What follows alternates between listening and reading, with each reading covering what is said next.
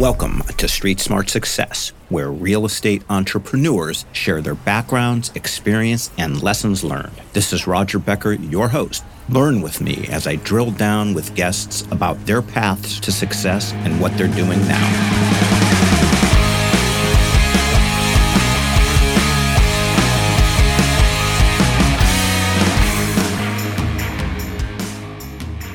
So today we have with us a lady who has quite a background in many corporate positions with some interesting things that she's done, but she is currently the COO of the AL family of companies, which includes the Residential Assisted Living Academy, the Pitch Masters Academy, and there are a few others. So she definitely has a lot to do. She has a lot on her plate. She is, and also involved in all kinds of charitable stuff. She is very, very, very impressive. And who is she? She is Isabel Guarino-Smith. Isabel, welcome to Street Smart Success. Thanks for having me. Excited to be here. Yeah. I appreciate it. So I know you got to this. I know that there's some family stuff because I've done a little bit of reading and we'll get into that. But I guess before getting into the business, what did you do? What's your background? I know you're an Arizonan.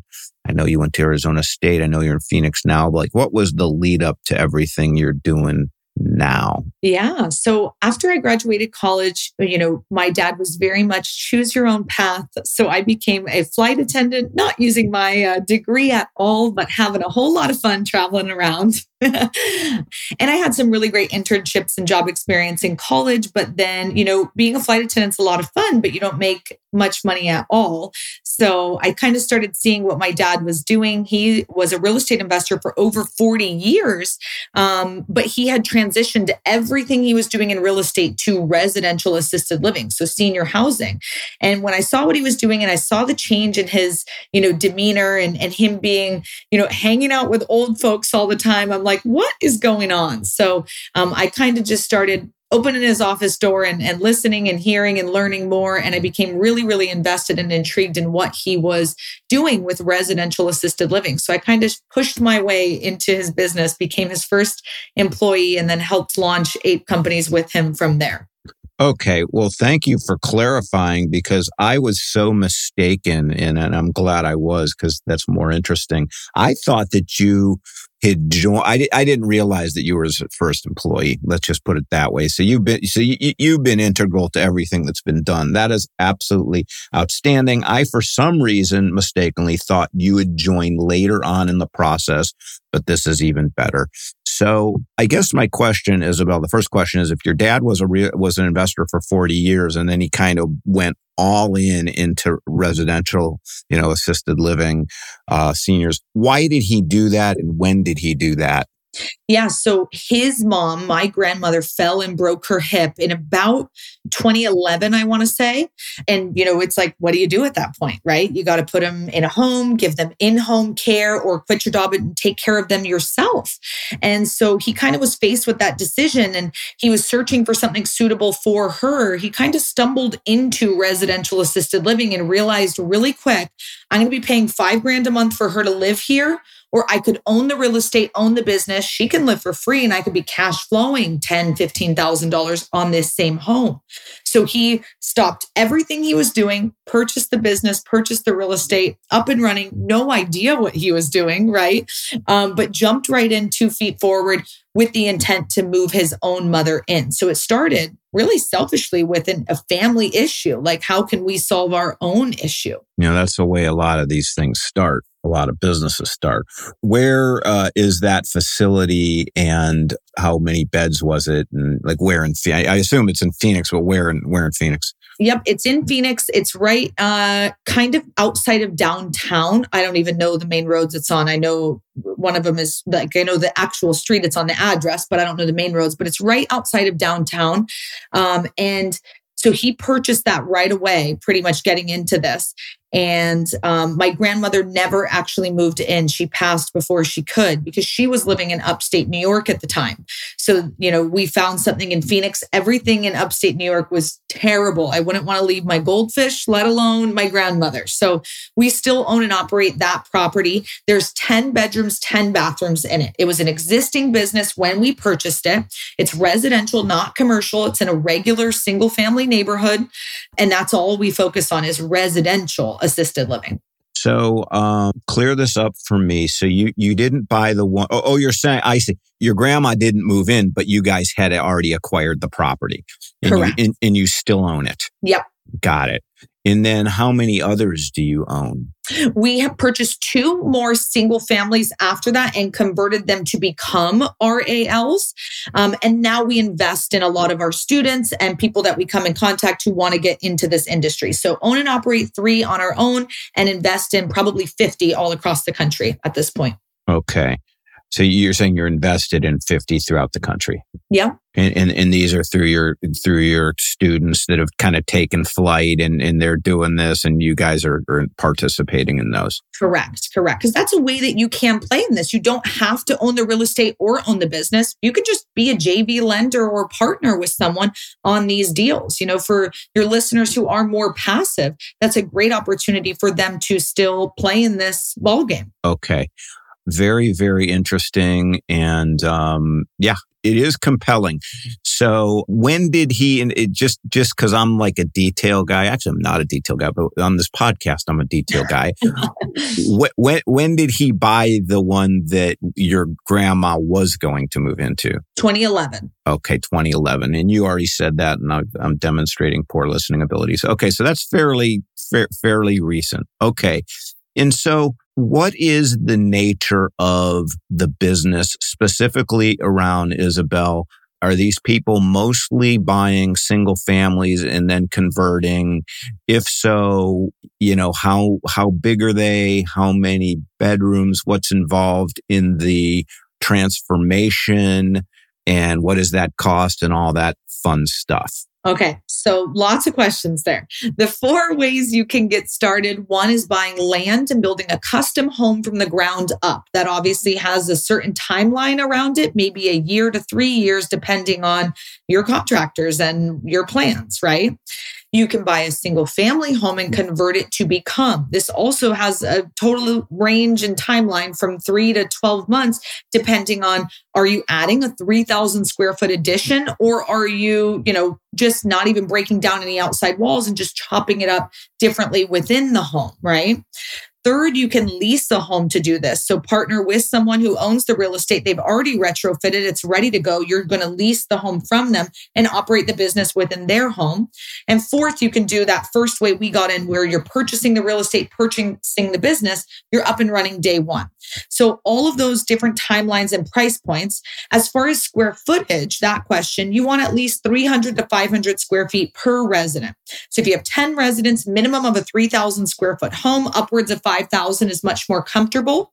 The state will require like 80 to 100 square feet per person, but that's cruel. That's really too small. And I would not recommend that. We always say go above. These should be nice. They should be beautiful. They should be in really nice parts of town. We're doing this luxury style, not bar minimum, I understand.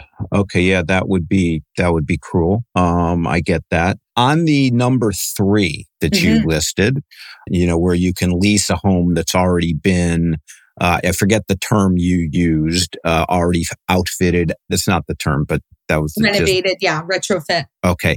And in those cases, Isabel, are you saying already renovated and already renovated for the purpose of assisted living? Correct. Okay. And then roughly, and I guess it's got to be all over the map. So maybe a silly question, but I can't help myself from asking it because it probably depends on the layout of the house and in the shape of the house, et cetera, and how much structural stuff you do. But all that being the case, what is a range of what it costs to convert a home into, 5 or 6 living, habitable living spaces of 300 to 500 square feet. So it wouldn't be 5 or 6. In most states, you can have between 6 and 16 residents. So unless you're in a state that only allows 6, which I know you shared you're in California, your maximum is 6. So I would want 5 to 6 bedrooms, 5 to 6 bathrooms minimum in California. In a state like Ohio, Illinois, Texas, where you're allowed to have 16, I'm going to want 14 to 15 to 16 bedrooms as well as that many bathrooms. So that home does not exist, right? You have to renovate that home, buy one that exists or build it from the ground up. So completely different renovation costs, also depending on where you are in the country. That absolutely ranges. So very hard to answer that question because the answer is it depends. It depends on the property. It depends on what you need to do. If you're talking about getting a 2,000 square foot home that you're turning into an 8,000 square foot home, completely different than if you're already buying something that's 6,000 square feet and you're not breaking down any outside walls, right? You're just chopping it up differently. So it really, really ranges. Hey, Street Smart listeners, I'd like to introduce a great partner for you. As you know, insurance is one of the biggest expenses on the P&L. That's why I'm recommending Assured Partners. Assured Partners helps you lower risk and therefore can save you tons of money down the road. They insure over 2 million market rate and affordable units and are the 6th largest insurance property broker in the U.S. If you want a roll your sleeves up partner that blankets you with service, give Robert Band, Vice President, a call. Robert thinks like a CFO because he was a CFO for many years. Give Robert a call now at 305-467-5909. You'll be glad you did. So you said that California has a max of 5 to 6 people? Of 6, yeah. Statewide, your maximum is 6. Every state has a maximum allowance of residents in the home. And why is that? Every state making their own rules, right? What they think is appropriate, where is the limit where now it needs to be commercial. And so it needs to have commercial kitchens, commercial parking, and different levels of licensure.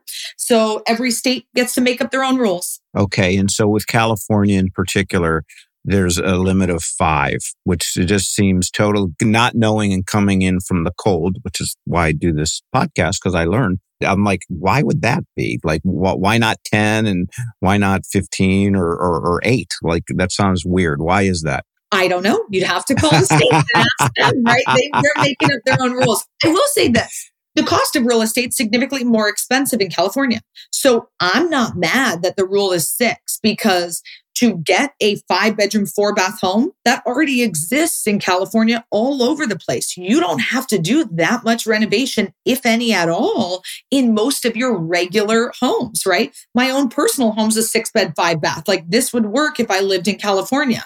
Here in Arizona, our limit's 10, but our real estate's a lot cheaper. So I do have that flexibility of money to be able to play and do a renovation. For you guys, the home alone is going to cost a lot, but if you don't need to do that much to it, that really saves you in the long run. So I don't mind that it's 6 in California, but of course, I want as many residents as possible. So being in a state like Texas with 16, that's pretty nice. Is it more profitable the more residents you have typically because you can amortize costs? Yeah. Of course. So the national average to live in an assisted living home is $4,500 per month per person.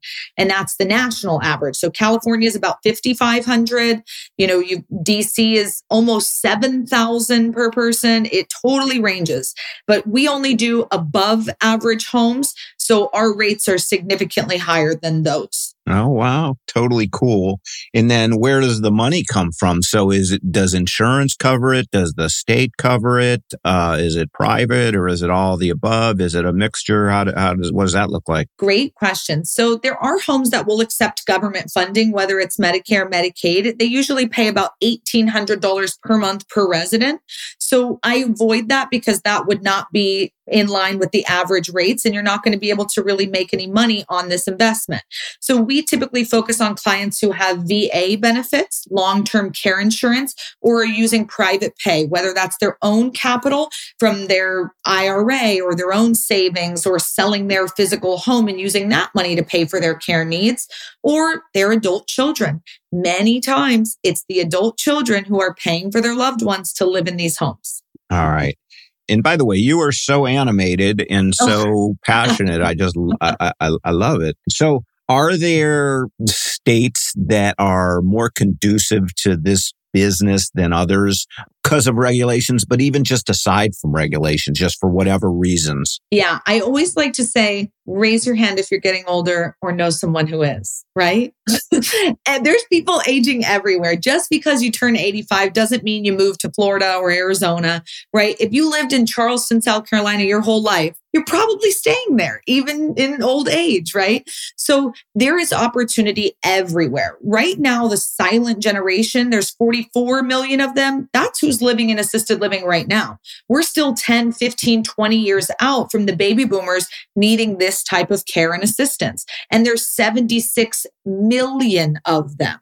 So almost double the amount of what's currently there. And we are currently 1.3 million beds short. So there is massive supply and demand differentials right now where we could not create these beds fast enough for the coming need, right? It's about to be insane. If someone had a crystal ball in 2008 and told you what was going to happen, that's one of these moments where it's like, follow the money. The baby boomers have been driving our economy for the last 70 years. This is their final, goodbye. And it's our chance to take advantage of those trends that they create. So it's a really, really great opportunity, no matter the market. Although I'm always going to say, avoid a city, right? These are residential homes. We're not going to pop one down in the middle of New York City or San Francisco, right? We want to be in a more suburban area. We want to make sure that the demographics fit the need. That's always a big key thing. And that there's density and demand in that area, right? Making sure we have the right people around us who are going to need this. Okay. And then, first of all, when did you start the Assisted Living Academy? 2013, my dad did his first training on this. Got it. So he was a brilliant entrepreneur then. And roughly how many students would you say that you've had through the academy? Oh, good question. We host trainings every 6 to 8 weeks. And we've done that for basically the last 10 years. Our classes in the beginning only had 40 or 50 people, and now they have about 150 people per class. We do online trainings as well, and a couple hundred people going through those every week. So I would say maybe 4,000 or 5,000 students by now, because it's been a while, probably. Okay. So 4,000 to 5,000. What would you say are the characteristics of people that have been successful, that are successful operators? Love this question. My number one character trait that they all have, because they all look different, come from different backgrounds, starting at different, starting lines, right? But the number one thing they all have in common is grit. People who are willing to get hit in the face and get back up and keep going. This is not the easiest, venture to take. This is not the easiest form of real estate. It is tough. There are rules, there are regs, you've got staff, you're dealing with people's lives. It's a very sensitive time for the families. So people who have grit, determination, passion, and a really strong why are always the ones who are successful. Just like any other business, I guess. but there's different facets of this, but ultimately, I mean, show me a business that's really easy and I'm going to get into it right away, no matter what it costs. Yeah. Got it.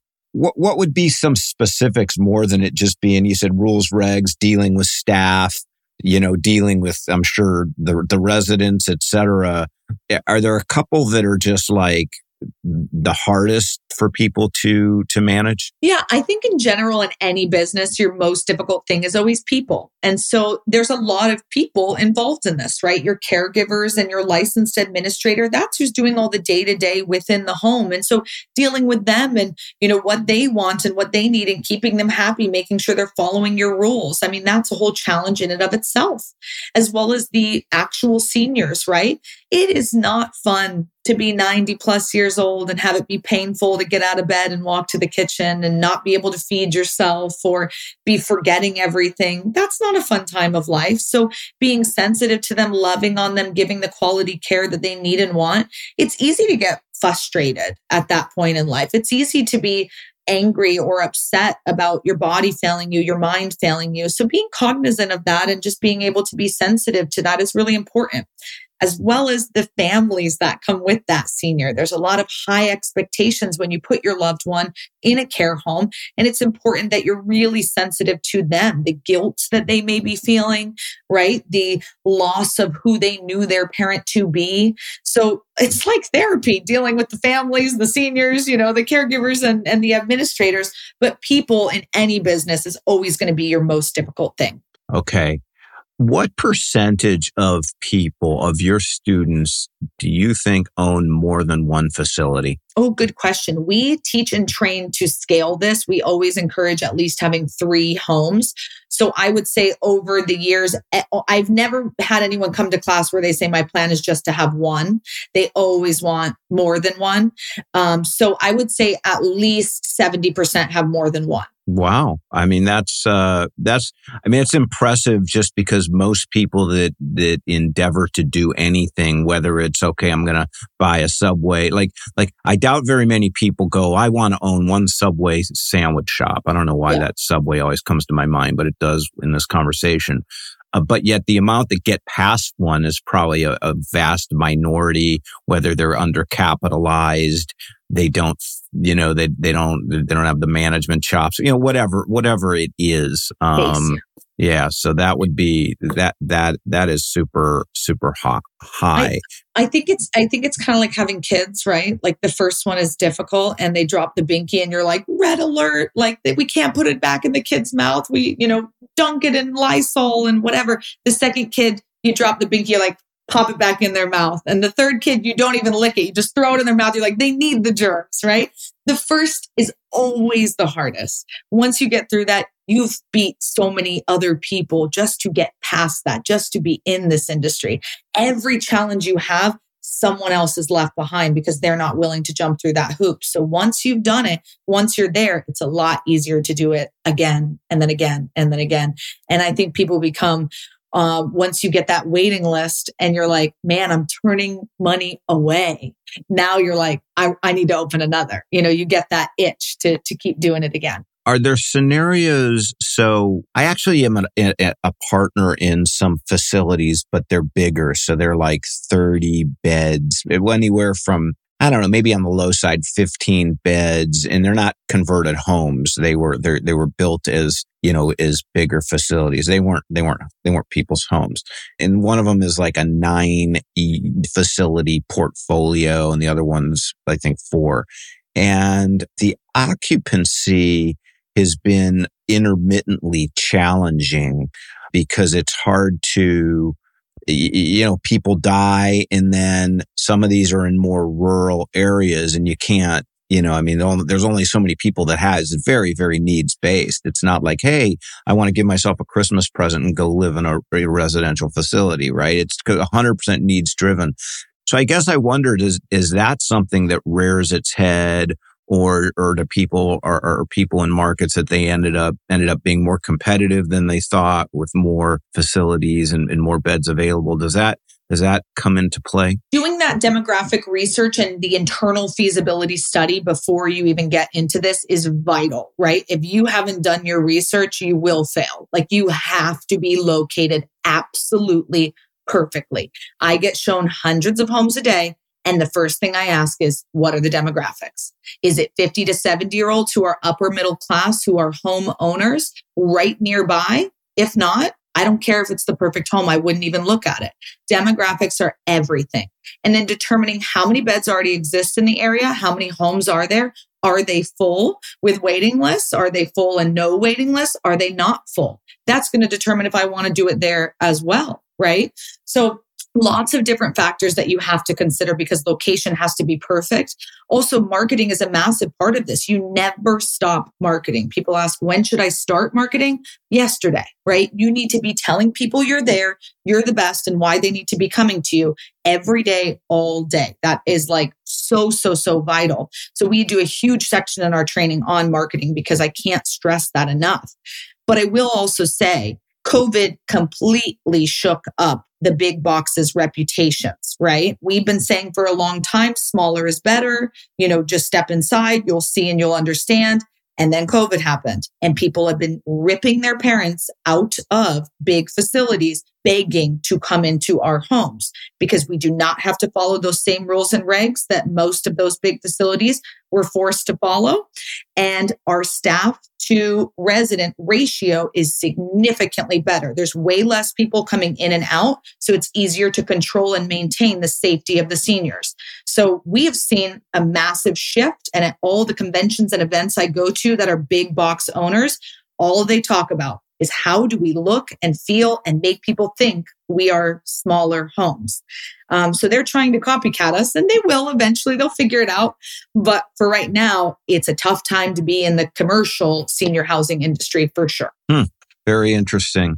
Are there, like you said about your students and the people that go on to operate, you said they look, they look different. I mean, it's all over the map. Yeah. It's not exactly what we said, but that was the gist of it. But are there certain industries that they come from that where you're like, this that comes from this industry, that's a good thing. Maybe the likelihood is better. They'll be super successful. Yes. My favorite pairing is a husband-wife team who one is medical and one's a real estate investor. That is my favorite pairing because they have exactly the opposite of what the other one needs. You do not have to be a medical professional to do this industry, but it surely does help. Not only to have those initials behind your name for marketing purposes and to be able to say it's a doctor-owned home, it's a nurse-owned home, but also the fact that if you are in the medical professional industry, right, you probably have a more sensitive, caring heart to people and you want to serve and you understand what the caregivers and the administrator go through on the day to day. So it really helps to have someone who understands the real estate, the business side, and someone who understands the sensitive, the family, the staffing, the senior side. I love that pairing. You've spoken about marketing and the need for it, and it has to be perpetual and you can't take your foot off the pedal, off the gas. What marketing? So what is the marketing you do specifically? Yeah, so definitely it's from everything from having websites and Facebook pages to having physical brochures and business cards. You're going to meet with everyone and anyone in this industry, from hospice people to elder law attorneys, long-term care insurance agents, local churches, synagogues, temples, right? All of these different people are there and will help you fill your beds. Not to mention there's an entire industry of people called placement agents. And that's who you go to when your loved one needs 24/7 care. And they basically say, where do you want the home? What price point are you willing? And what amenities are you looking for? And they pretty much give you business cards of what suits your needs. And if you move into one of those, they get paid usually 1 month's rent or a half of the first month's rent. So you can work to pay for those things, but also you can build relationships with so many people in the industry. Got it. And so in a home, let's say, it doesn't matter where it is, but let's say you have, and I understand you get up to more than one unit is the whole idea, 2, 3 units. Maybe some of your exceptional students maybe get beyond that. But who is it? What person typically ends up doing this marketing in the organization? It could be you, or it could be your licensed administrator. So in the real estate world, we call that the project manager, right? Or property manager, I apologize. So someone who's kind of there on the day-to-day dealing with all of that stuff. So that's kind of what the licensed administrator does. They might be responsible for marketing, touring the home, filling the home, hiring and firing your staff, payroll, all of the day-to-day. I do 1 phone call a week and I visit my homes every other month because that licensed administrator is doing all of the day-to-day. And that's how I like to teach people to set this up, to work on the business, not in it. What does a licensed administrator typically make? Totally ranges, right? It depends on what you're asking them to do, right? So it could be anywhere from $500 a month to just hang their license on the wall, and then you're paying somebody else a little bit more to do their job. It could be you're paying them a percentage on how full the homes are. So if they're going to be in charge of marketing and filling the beds, I might not want to pay them their full rate if the beds aren't full. Maybe it's a certain percentage, depend on how many are full. It could be a flat salary per home. But this isn't like a $200,000 a year job. No, it's usually minimum wage plus maybe a couple bucks an hour, maybe plus 5, right? It's not that crazy. Well, I would think based on, in my mind, not knowing any better, it sounds like there's so much responsibility if somebody has that gig full time where they're like they're running that whole, plus they're running the facility and they're charging marketing. I'm thinking to myself that you'd pay them $80,000 a year. No? Potentially, right? That's not that much in a lot of markets. Like Right. you could be paying them pretty well. Most managers can oversee 2 to 4 homes. That's full time for them. My gal is an absolute unicorn and she oversees my 3. And when she came to us, she said, my goal is to open my own. So we helped her purchase the real estate for her own 2. So she oversees my 3 and her 2. She's got 5 homes under her belt and she's a rock star. So 2 to 4 is usually average. I'm lucky I have a unicorn. Once you get to 3, and again, it depends on, the market because of what the expenses are, probably what the labor costs, I would imagine, be a big, and obviously, the real estate cost, the labor cost, et cetera. But what can a successful 3 unit portfolio make bottom line in Dallas and Houston and Ohio, et cetera, with, 15 beds or something like that? So if we were to do 15, well, do you want to do 10 because that's more in the middle of? Yeah, sure. 16? Yeah. Sure. Okay, so let's use national average of $4,500 a month per person times 10 beds. So we're bringing in $45,000 every single month, right? Our expenses, maybe they fall around $30,000 a month because, we've got to pay for that staff. That's pretty much all in, baking in vacancies, property insurance, property tax, utilities, food, cable, internet. I mean, everything, $30K. Now, the mortgage, the debt service, maybe that's $5,000 a month, right? That's leaving us with $10,000 of monthly net or $120,000 annually. So if you had 3 of those homes, 10 each, you could be making $30K a month on those homes. Interesting. And so you have that. So how many employees? So with 10 with 10 beds, how many employees does it? Because if you're saying 30,000 in expenses, what percent of that is payroll? Your payroll, your caregivers, not your administrator, but your caregivers should be 40% or less of your total expenses. So caregivers, again, are usually paid minimum wage plus $1 or $2. It's not very much that they're being paid, but 40% or total of your expenses will be going to this staffing.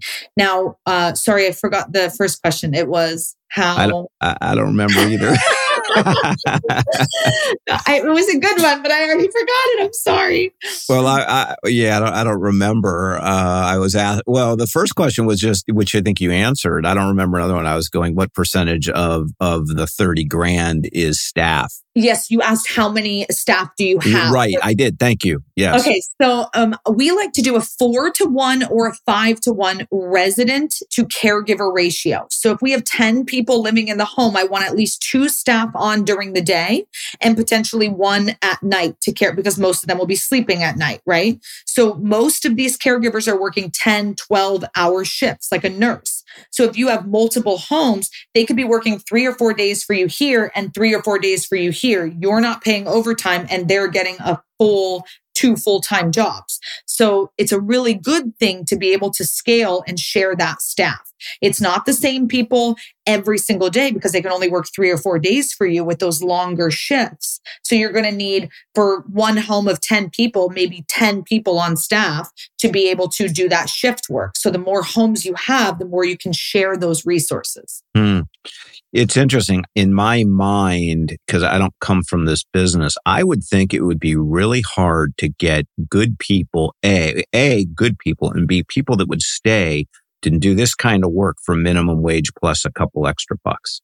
It's really interesting. Over the last 2 years, they called it the Great Resignation, right? A lot of people leaving their jobs. And I read this thing that said when surveyed, 70% of people who left their jobs said they did not leave for more pay. They left because they didn't feel appreciated. Something we focus on really hardcore in our training is changing the way we act as employers.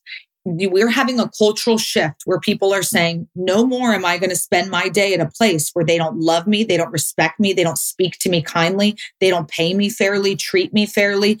And I don't blame people for wanting to leave an environment where they feel that way on a day to day, right? Who would want that? Like, we spend most of our lives at work. Don't you want it to be a positive experience? So I think it's really time for employers to step up. We do a lot of things with our staff that makes them feel extra appreciated and loved, whether it's having them take the 5 appreciations in the workplace quiz so we can find out how we can love on them best, whether it's finding out their goals and their passions. I've had people who say, I've always wanted to be a nurse, and I help put them in community college. We've had people say, my car keeps breaking down and I've paid to fix their car. I've had students who they had a caregiver whose teeth were all messed up so she wouldn't smile. They bought her a full set of teeth. Now, I'm not saying you have to always do that, but these are the things that curate loyalty with people. And when a caregiver is working super, super hard for you and is giving you their best, you're making so much money in this industry. You have the ability to give back. That's why I love this, because the cash flow is great, but the impact, unbeatable. The things you can do with the money you make, that's what makes this industry so enticing to me. Are these, first of all, how do you deal with the food? I mean, because do you prepare food? Yep. 24/7 care, 3 meals a day, medication management. You can either have a chef within the home. So our higher level homes where people are paying $7,000, $8,000, $9,000 a month to live in there. There's a private chef there who will cook made to order breakfast, made to order lunch and a beautiful dinner for them. In our lower homes, the caregivers do all the cooking and cleaning, and that's part of their job responsibilities and duties. So you, Isabel, picked an example just because we were talking simple math. You said, okay, 10 beds, 4,500. And then we figured out kind of maybe those can make 120 grand a year. But you also said earlier is you strive for kind of going a little bit further up the food chain, right? Yep. And so maybe you can get more per month. So I guess if 4,500 is a national average, what do you think is the average of your students and the facilities that they oversee? Good question. I would say probably 6,000 nationwide, because we have students in all 50 states. So it really ranges, right? Mississippi is completely different than New Jersey, right? But let's say we did 6,000. And do you want to go crazy? You want to do a 15 bed? Yeah, why not? Okay. So if we did 6,000, right, times 15 residents, bringing us in 90,000. But our expenses are going to increase in this example because we don't have 10 residents anymore. Now we have 15 residents. So let's make the expenses $50,000, right? Something crazy. Debt service, it's also got to be more than 5. We had 5,000 for 10 people, but now we have 15 people. So maybe we do a $15,000 mortgage or debt service, because this is going to be a nice home in a good part of town. That's leaving us with $25,000 every single month, right? Or $300K a year on that one home. So that's very, very reasonable and doable in a lot of states. Got it. Huh. And so you said at the very beginning when we started talking, you're saying 300 to 500 square feet per resident. Was that the range? Correct. Okay. So if it's 15 people, you need a pretty big house, because it also doesn't include, or does it? I guess when you per person, that's not the size of their bedroom. That's just all in, including Correct. Kitchen, living room, common Correct. area, etc. Correct. Bedrooms, obviously you can do 10 by 10, but that's pretty small. I'd say 12 by 12, 14 by 14 is better. But yeah, that's per person within the home. That's not their physical bedroom. Mm-hmm. Got it. Well, it gives me a range. And how easy is it to get financing for these projects? Good question. So in our training, we go through the 7 ways to use OPM for these so that you're not having to use your own capital to get started. SBA loans are very friendly to this. They like it. They know it. And in our training, we hook our students up with the best SBA lenders who know exactly what they're looking to do and can help them get started with that. But I will also say a lot of people do syndication. They use private money, hard money, bank loans, crowdfunding. I mean, it's all over the place. So 300 grand is a good business. I mean, you do 3 of those. Now all of a sudden, the wolf is away from the door, and you're feeling pretty comfortable when you're making 900. And if you can get to 4, you're into 7 figures, and all of a sudden your life is good. Who buys these things? So in other words, if I start up a facility and I get to that point, who acquires these? Good question. So a bunch of our students, their exit plan is to package up like 50 of them, 100 of them, and sell them to private equity or hedge funds. The assumption is that basically the big boxes are looking into how do we do this? And they're not going to be looking for onesie twosies. They're going to be looking to purchase something larger, right? So where you've branded them all in your specific brand, they all look and feel the same way. You have your systems and your staffing down pat. That's what they're going to be looking for. So when we talk about scaling, that's what we're talking about. Not just doing onesie twosie, but really creating a system for what your homes, what your brand is going to look and feel like to be more attractive to those larger partners who may want to buy you out. Okay. So here's my question then. Is if, okay, I for whatever reason, I don't have the skill to get to that size scale, which most people don't, right? Just for a million different reasons. Like you said, it's hard. Like that's hard. That's a hard thing to do. That requires some risk taking, some managerial skill. That requires a lot. So who buys and maybe it's too soon in the trajectory of the industry to even have a really great answer for this, but who goes out and buys one facility or two? You gotta hope and pray it's one of your students. You know what I mean? I would say a lot of our students, that's probably how at least 60% of them get into this. They're buying existing ones. So yeah, so there's a lot of people who are wanting to get into this, who are seeing the market, seeing the trends, and they're willing to purchase the onesie twosies. And so yeah, I would say that's how you get into it. If your exit plan is not the massive exit, the main other exit plan that I have seen other people have is they want this for their own family, saying this will be something I create, I live in if and when I need it, right? Maybe a loved one gets to live in it, and I pass this to my kids as a blessing. My dad passed last year, right around this time, and for him to pass down 3 cash flowing businesses that make a mega impact was a pretty cool thing.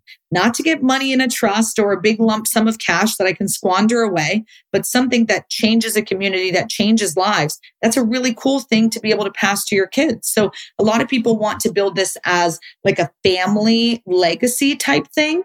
And then I see the big exit plan. So those are kind of my 2 categories of people that I see most people exit plan fall into. See, I would have preferred the big lump sum of cash if it were me.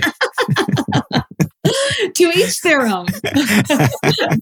Okay. How do you value these businesses, right? Because you've got the physical real estate and yet it's a running business. Like how do you come up with arrive at a number? Yeah, we do a whole big section in our training all about valuating these businesses and the 5 different ways that you can do it. But really at the end of the day, it's worth what someone's willing to pay. Right?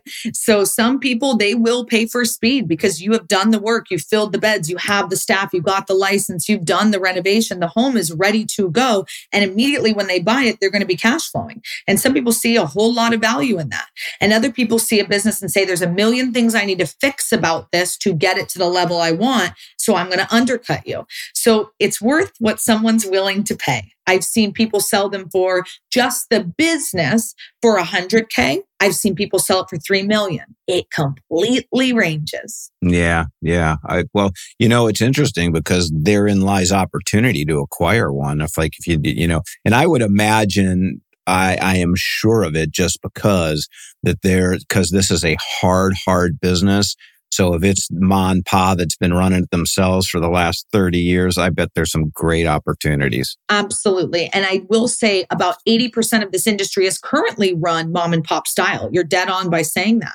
So we are kind of the new brand of people basically saying, let's run this as professionals. Let's not stop the mom and pop stuff and make these homes really nice and really suitable and something that people actually feel confident and comfortable with their loved ones in. But it's a huge shift from what has been to what it's becoming. Yeah, I can see that. It's going to mature. It's going to become more professional in large part because of what you're doing. So, well, this has been enlightening. Isabel, if somebody wanted to get a hold of you and they wanted to get into this business and take your course or engage you in any other way, how would they do that? Yeah, RAL 101 is a great website to go. You can schedule a call with me. You can download our free book, free webinars. There's a whole bunch of free stuff there for you. So RAL101.com. Well, you know what? This has been absolutely fantastic, and I'm excited just after talking to you. Oh, good. Well, thanks for having me. I really appreciate it. You are animated, and then hold for a minute. I want to ask you a question or two after I hit the end button, and we'll do it again. Okay. All right. Talk to you soon. Bye-bye.